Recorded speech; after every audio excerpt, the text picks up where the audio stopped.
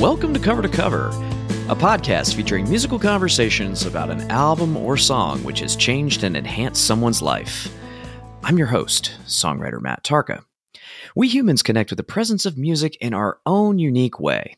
As an artist, a concert goer, through our headphones, or as something that simply lives in our everyday background.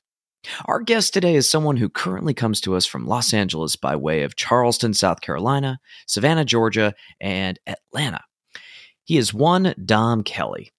Dom Kelly is a member of the rock band A Fragile Tomorrow and has released a solo project titled Everything Is Just Enough. I'll be sure to give you a few links in the show notes. For listeners out there who are already a fan of Dom's musical projects, you'll be pleased to know that A Fragile Tomorrow will be heading into the studio very soon to cut their next record. I would also be remiss to mention Dom has also started a side business, a social impact agency for musicians called Sound and Vision Collective.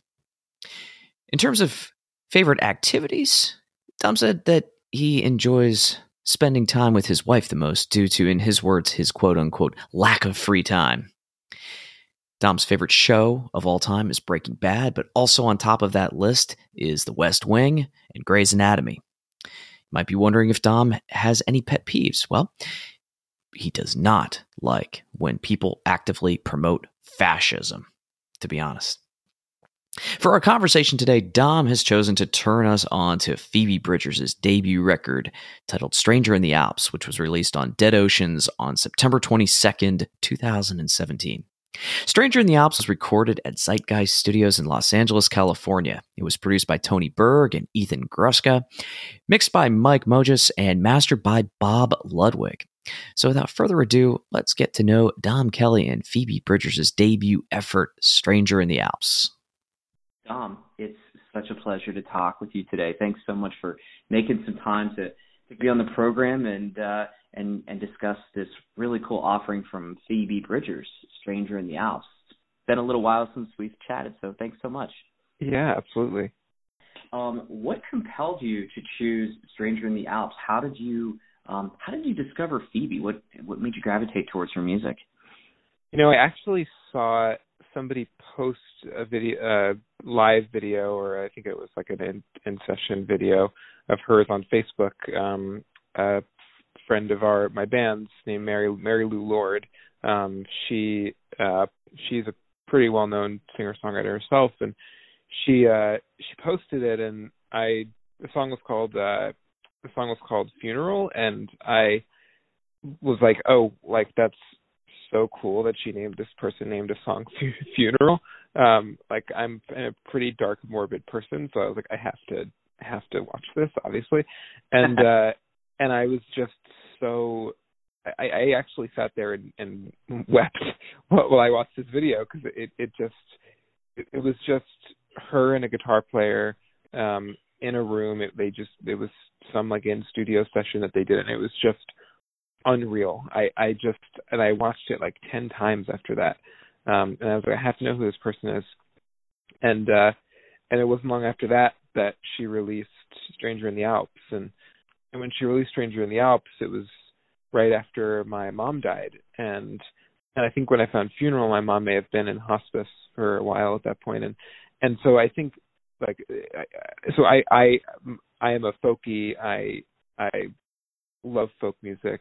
My favorite songwriter is Joni Mitchell, and I felt like this is like the Joni Mitchell of my generation, and I felt like this was like the Blue of my generation, because every song that I listened to just like gutted me. Like the entire record just guts me in a good way. Like it really spoke to me, and I think it was really really therapeutic for me after my mother died, listening to this really personal record and kind of getting to relate it to certain parts of my life and my experience at that point. Yeah, she is one impressive vocalist and just as much an amazing songwriter. She really gripped me, and thank you for introducing me to her. She was completely off my personal musical radar, and she's in such great company. You mentioned Joni Mitchell's Blue. That's some really just impressive songwriting. Powerful emotions are just ubiquitous throughout that whole record. So, yeah, so great. Can you tell our listeners who some of the additional musicians and players are on this particular record? Yeah, so her band live, and I think a couple of them are on the record. Harrison Whitford's like her longtime guitarist, Marshall Vore is I think a longtime drummer, and then on the record, Tony Berg, Anything Gruska produced it, and they played a lot on the record too. And the cool kind of like guest spots for me was Conor Oberst sings on a song. Conor Oberst from Bright Eyes, and then John Doe from X sings on a song. And I was actually really surprised by John Doe. I love X. I love John Doe. I guess Conor Oberst was a little bit more expected for me, at least upon listening to the record. I was like, oh, this makes sense. And I was just surprised to see like John Doe singing on this girl's record. It was just like, yeah, super rad. So yeah, like those are some of the people, and those couple of guest vocalists. Those are the only two like guest vocalists on the record. And then also like I think Greg Leese played pedal steel on a couple of songs, and he plays with everybody. That guy's literally played with everybody. So I wasn't surprised to see like I'm not as much of a liner notes guy as my brother who's in my band, who but I when I really love a record, I dig into the liner notes, and so I wasn't necessarily surprised to see Greg, and I wasn't necessarily surprised to see Bob Ludwig mastering the record. Like there were some people that was like, yeah, this makes sense, and but John Doe was a nice surprise. Why don't we just jump right into some of your favorite tracks here? Are there any tracks that really just jump out at you? You mentioned Funeral from the onset. Are there some others that you would like to discuss to begin with?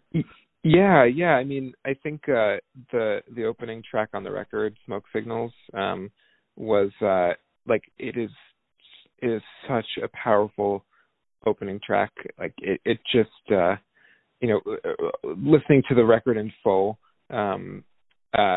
from start to finish, it just like there's also a Smoke Signals like reprise at the end of the record, which is kind of cool. But like just opening with the song is just so amazing to me.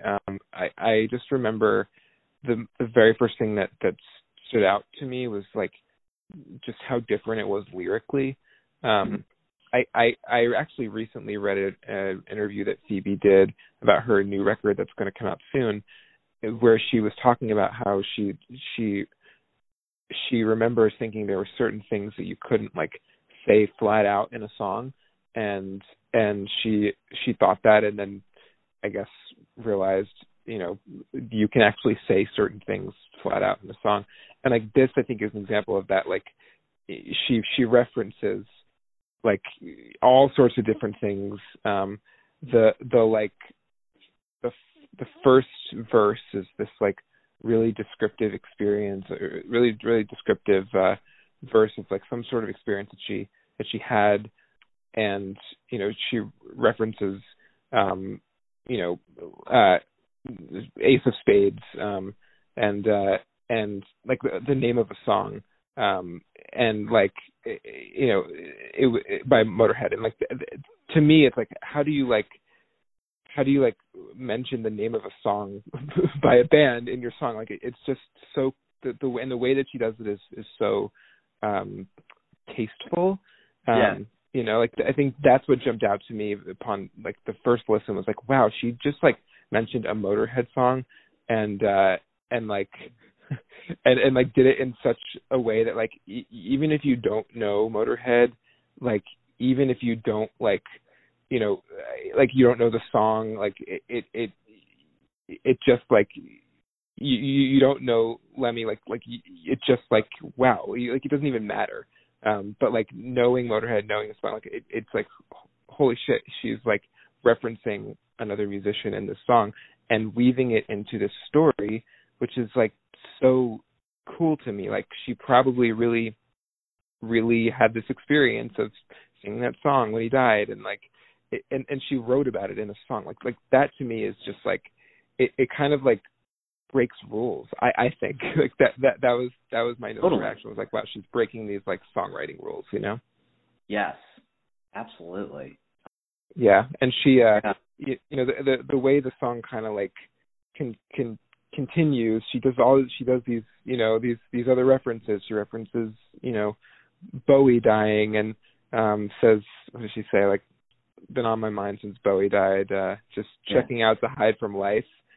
Which was like, oh man, like I know how that felt, because you know, when Bowie died, I just felt like it was such a blow, and it was just like, you know, I can feel that, like that feeling that she had, you know, her reaction to his death. It just works in this like narrative that she's weaving together in the song, and then she like even throws out a Smith song, you know, the name of a Smith song, How Soon Is Now. Like it is just so like the lyric. I think this is my favorite song lyrically on the record, and I think you and I had talked about at some point like that very last like ending verse of the song, which is just so. I've never, honestly, it's like I've never read poetry like this before, where she says like, I buried a hatchet, it's coming up lavender. Yeah. And I was like, oh my God. Like, yes. What is it? And I've had to like spend a lot of time thinking about like, what do those words mean? I'm envisioning somebody like, you know, they've got a box in their hand and they want to bury some sort of, you know, awful memory or something like that. And as a result, you know, time passes, and all of a sudden you have these beautiful lavender flowers that are growing on top of these really awful memories or experiences. Mm-hmm. Yeah, I totally agree with that. That whole verse, I'm like singing it in my head. I have to like, I buried a hatchet, it's coming up lavender. The future is unwritten. The past is a corridor. I'm at the edge of looking back through the hall. You are the last two lines, like, you are anonymous, I am a concrete wall. It's like that, and that's how the song ends. Just her saying, I am a concrete wall, and like holding out the word wall is like, it's just like, it just stopped me in my tracks. And I think like listening to this song, very first song I listened to on this record, I had already heard Funeral. But you know, it just was like, yeah, this is going to be my favorite record, maybe of all time. And it probably is, honestly. It's probably one of my favorite records of all time, and it was only released 2 years ago. Which is remarkable. She's, Is this her debut effort, or is this? This is her debut full-length record, as far as I know. Yeah. Yeah, she's released other tracks. She had released other tracks and stuff, but this was her first studio album. What a way of making your introduction into the music world. This is nothing short of incredible. Yeah. The next track we have on here is Motion Sickness. Mm-hmm. There are no words in the English language I can scream to drown you out. There's a lot of hate there. Yeah, I mean, from what I've read, it seems to be about Ryan Adams. Have you read anything about that? I haven't read anything about it, but I do know that she, at one point, they were collaborating on something. Yeah, I mean, there was a bunch of stuff earlier this year, I think, that came out about her and Ryan Adams. He had some accusations against him of sexual misconduct and abuse, and by several women, and she actually exposed him and went public about it. And from what I understand, I don't know. I actually don't know if she ever like confirmed this herself. Actually, I think she did. That Motion Sickness is actually about Ryan Adams. Were written about him. Oh wow.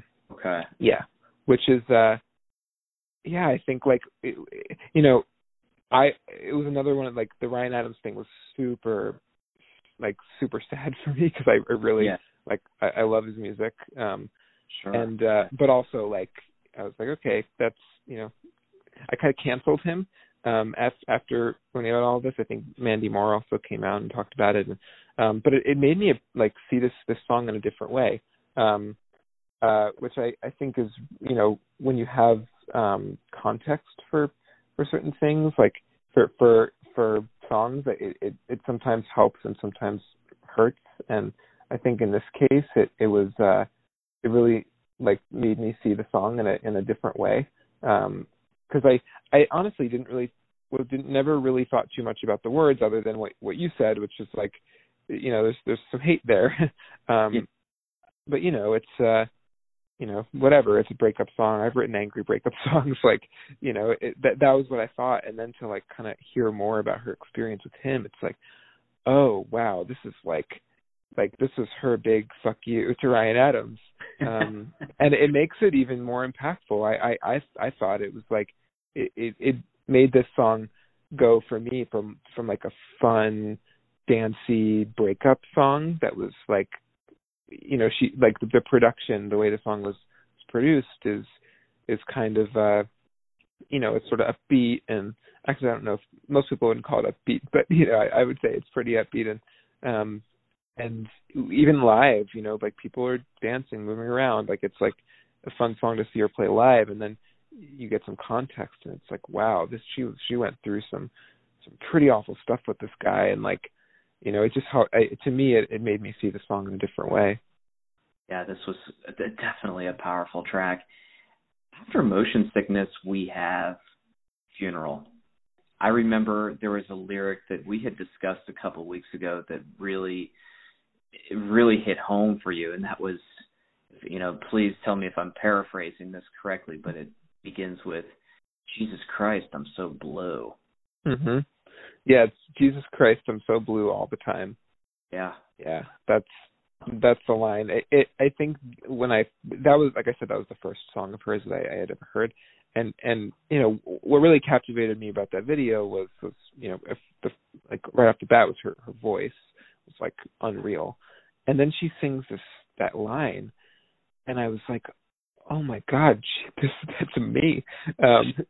She's that's, I don't know. I'm pretty proud, like, to admit I'm kind of a sad boy. In fact, I took this quiz once, or my wife took this BuzzFeed quiz, and it was, we were dating at the time. Is your boyfriend a rad boy, a bad boy, or a sad boy?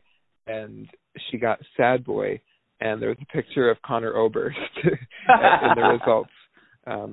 So there probably could have been a picture of Phoebe Bridgers too. But yeah, like, I think that line really, really spoke to me, because again, like who just flat out says that in a song, like, yes. Jesus Christ, I'm so blue all the time. And that's just how I feel. I always have, and I always will. It's like, yeah, same. me too.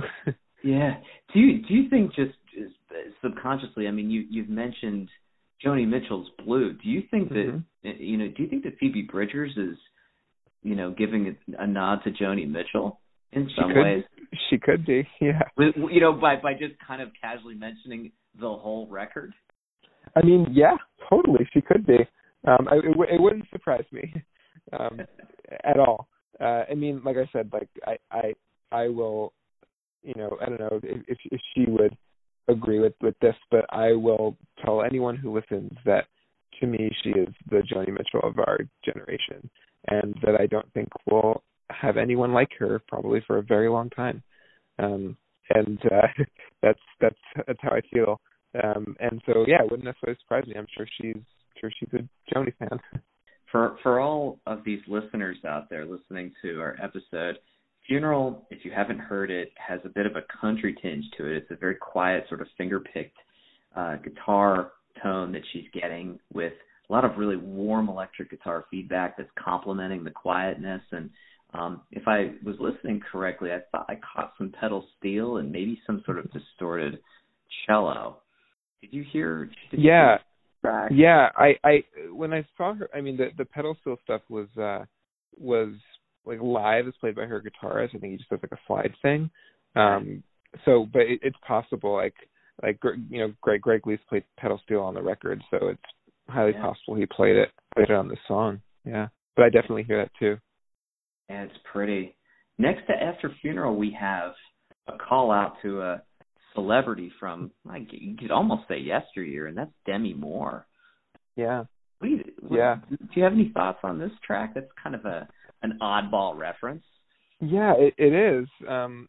I you know, this is not a song that I go back to often. Like I listen to this record all the time, but I've listened to it in its entirety many times, and then I just, like most of us, just go back to certain songs, and this isn't one that I go back to often. It's a great song, but you know, it seems like I don't know, like a tale of, like, you know, I don't know, she's talking to someone that she's into, and you know, that first line is like what is it, like something about taking a dirty picture.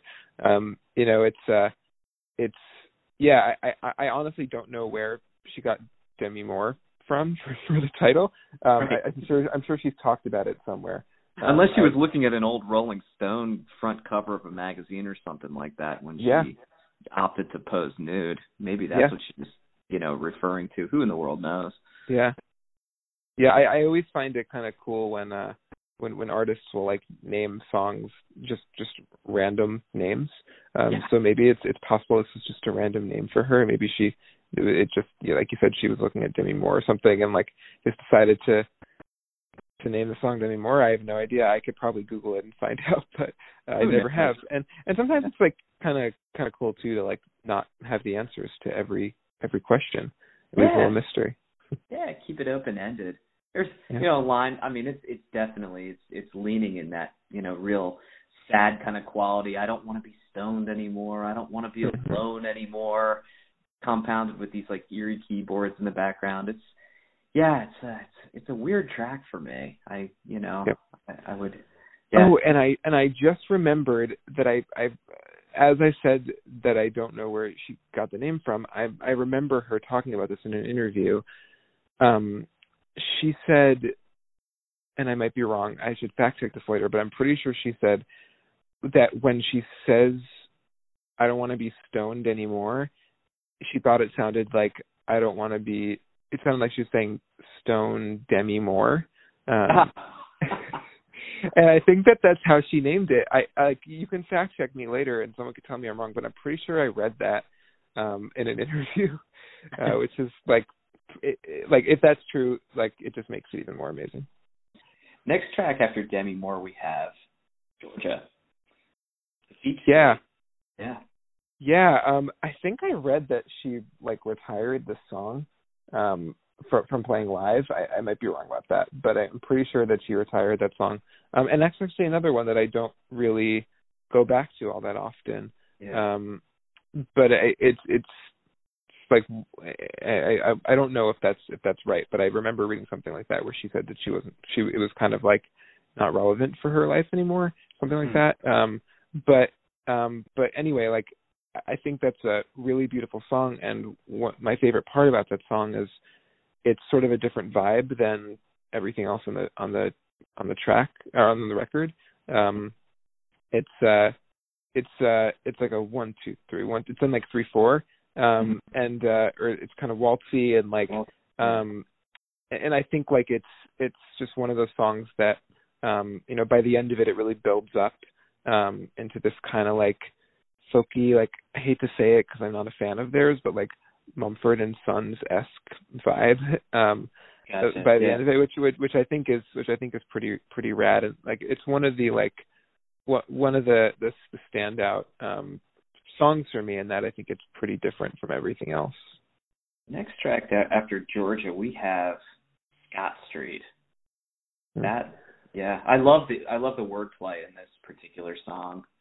You know, I've got a stack of mail and a tall can. It's a shower beer. It's a payment plan. Yeah. This is I don't know what my favorite song. I think this is my second favorite song on the record, and I think this is probably one of her most like well-known songs.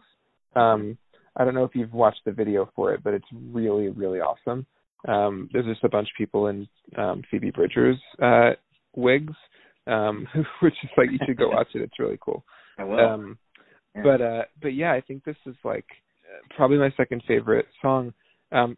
Mainly, well, I loved it when I first heard it, but I think one of the cool things for me was that I didn't know what Scott Street was when I first heard the record. My wife and I moved to LA like probably only a few months after the record came out, and we moved to the Echo Park neighborhood.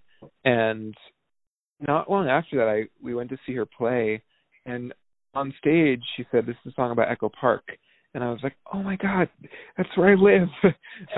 And I just thought that was like really cool. That like now every time I hear this song, like, you know, is it about Echo Park? And like, no, there's like a lot more to the story. But one of the things that she says, this line, which I think is really funny, is there's helicopters over my head every night when I go to bed. And that's like so true about Echo Park. There are always helicopters at night. And it just made the song like that much more relatable to be like, oh yeah, I get this because I live there. Yeah. So that was kind of a cool thing. Yeah.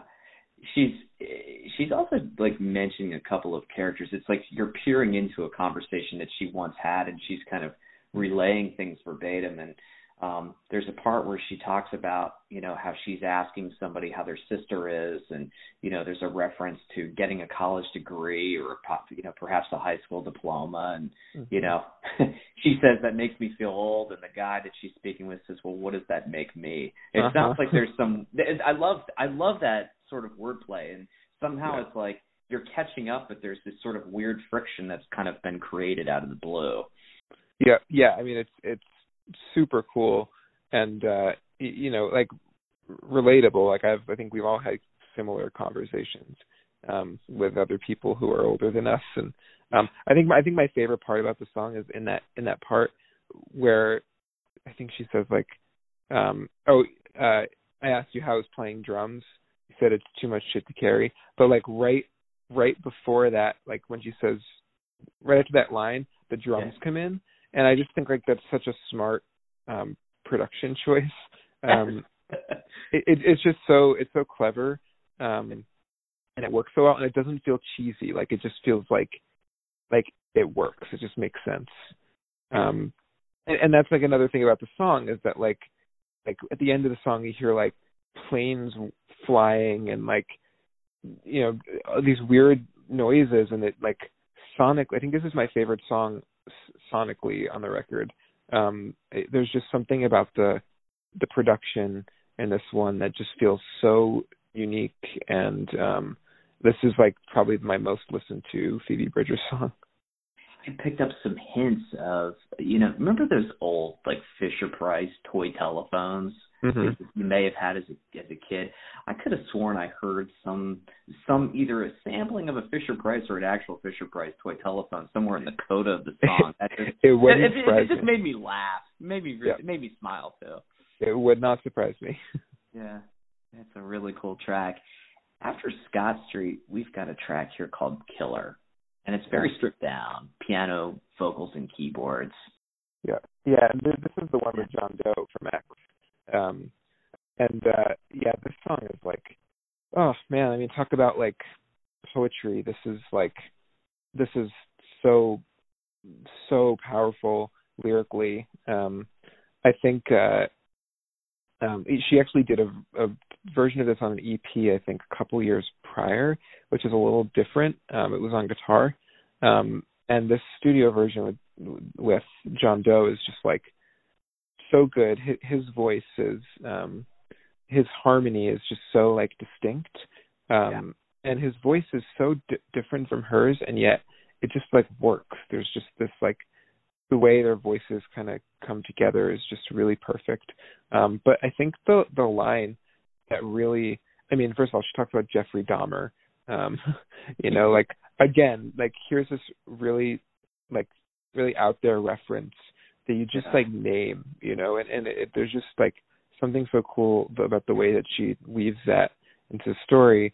But I think my favorite line, I think it's the second verse, where she says, like, when I'm sick and tired and my mind is barely there, when a machine keeps me alive and I'm losing all my hair, I hope you kiss my rotten head and pull the plug. Those two lines, I hope you kiss my rotten head and pull the plug, is like, I just remember hearing that and welling up with tears, because like it's like pretty grotesque, and I don't even know if it's like meant to be emotional. Like for some reason I just had this emotional response to it, and I don't even know why. I just like, it just felt so, this is a love song, and I think it just felt like that is love, you know, like you know, here, like who, I love you so much, and when I'm that sick, when I'm not able to be alive on my own, give me a kiss and take me off the machine. Like, but the way that she says it is so, it's just so like explicit, and it in a really, the hair on the back of your neck stand up. It does, yeah, it does. It does. It's like, again, like the way, like she just has a way of like of writing lyrics that just like, it just does something to me. And I'm, you know, I know thousands of other people, but you know, like when I go back to this song, I just wait for this verse, because I just feel like so, like just so moved by it. It's such a beautiful love song in like her really dark, sort of demented way. The sequencing of this record is absolutely beautiful because it segues into a tune called Chelsea. And from the get-go, she's talking about somebody's revolution equated to a deathbed, and the music is that person's maid, their caretaker. It's creepy. It's all get out. It's creepy. I mean, that's, you can use that word, I think, to describe a lot of the lyrics on her record. It's creepy. But I think that's I think it's really cool. I love the imagery in this song too. I mean, she does in a lot of songs, but you know, at one point she says, or in the chorus she says, like, you spit the blood back, you know, and it's like you can like see it, you know, while she's singing that, you can see like someone spitting the blood back, and who knows if she was literally talking about spitting the blood back or if there's some meaning behind it. But I think that's what I really love about Phoebe's music, is it's so descriptive, and this song in particular, just it's so like the way that she puts these words together and tells the story is done so, it's just so unique to me. From there, after Chelsea, we have a tune called Would You Rather. Yeah, this is my favorite song on the record. Yeah, I think I listened to this. This is probably right up there with Smoke Signals in terms of how often I listen to it. And I'm not lying when I say I listen to this record constantly. And I do that, and then I retire records, and I don't listen to them for a long time. I haven't stopped listening to this record since it came out. But yeah, I mean, this one I think is so. I feel like I can relate to it in some ways. From my understanding of the song, is it's talking about her relationship with her brother, and it's kind of talking about this experience, you know, that she had as a child, and it seems like maybe there was some kind of abuse that she had, and it's like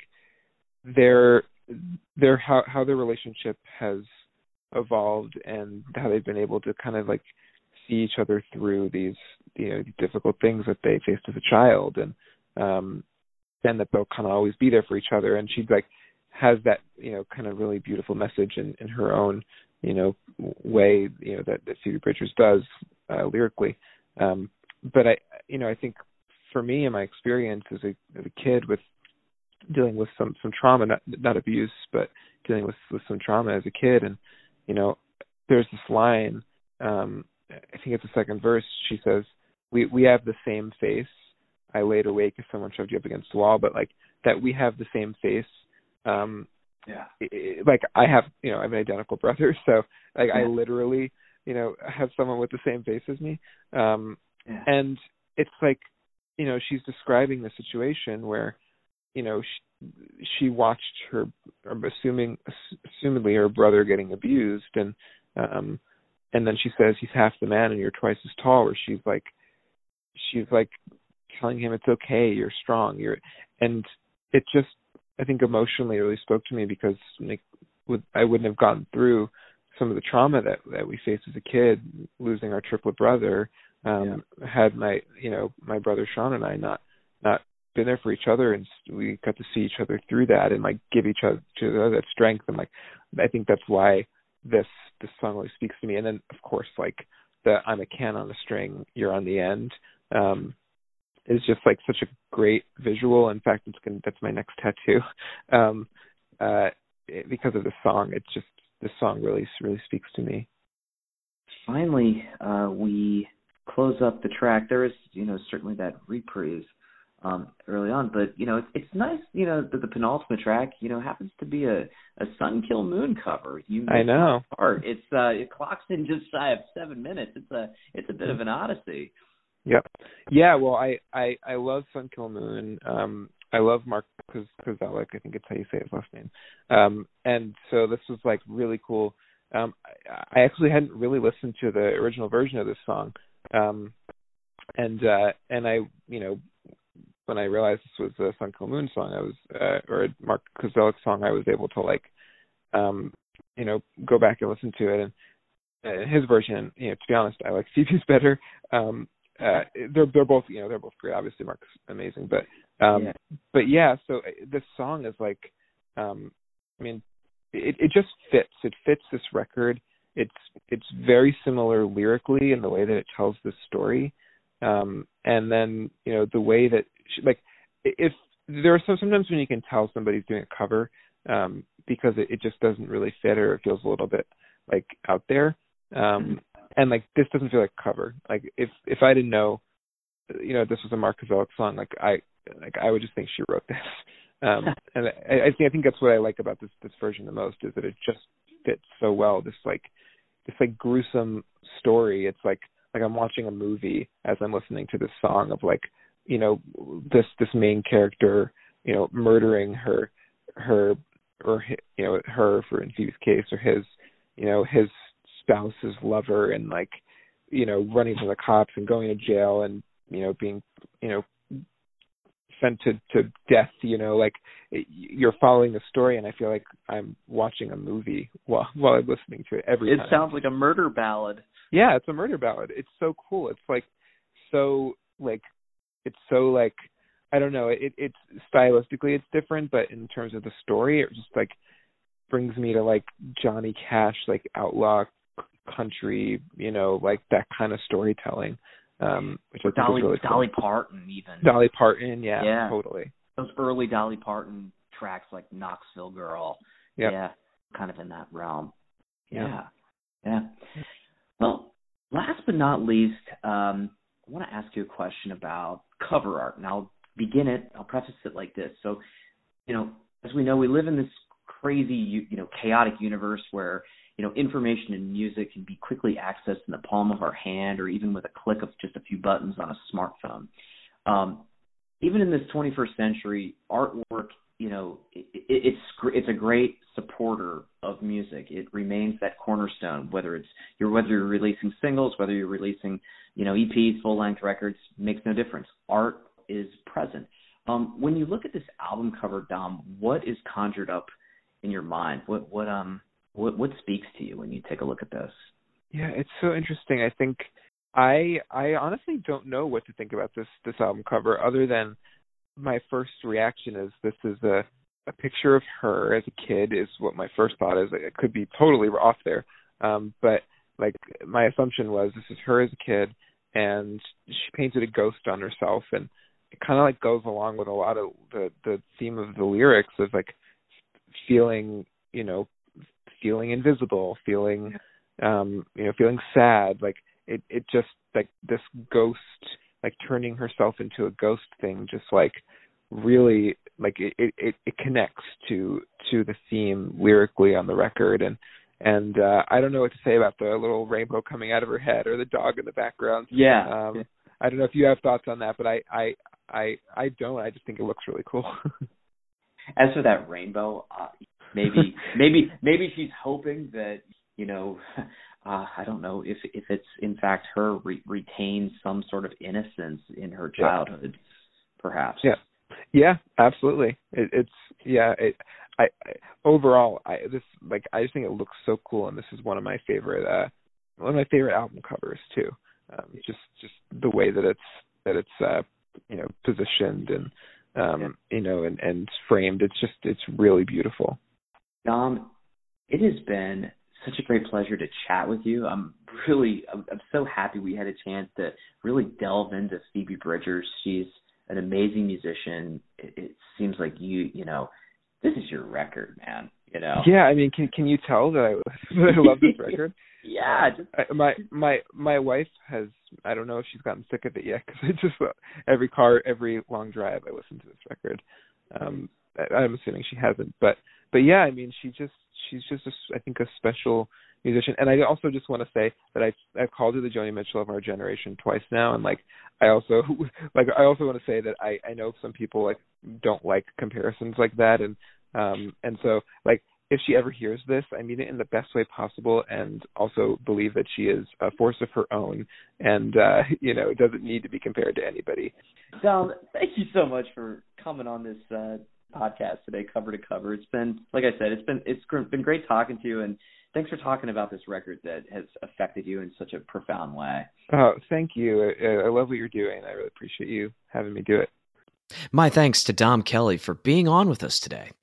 For all of you listeners out there, thank you so very much, and please remember to hit that subscribe button on your favorite device in which you listen to your favorite podcast, whether it's Apple, Google Play, Stitcher, or wherever you like to listen to your favorite podcasts. Take a moment to tell friends and family about our show, and feel free to drop us a line at hello@covertocoverconversations.com. Intro and outro music of our podcast is produced by Jarrett Nicolay at Mixtape Studios in Northern Virginia, and we hope you discovered some new music, perhaps rekindled your love for an old forgotten song, and shared a good moment with us as we continue to sonically explore a world from cover to cover.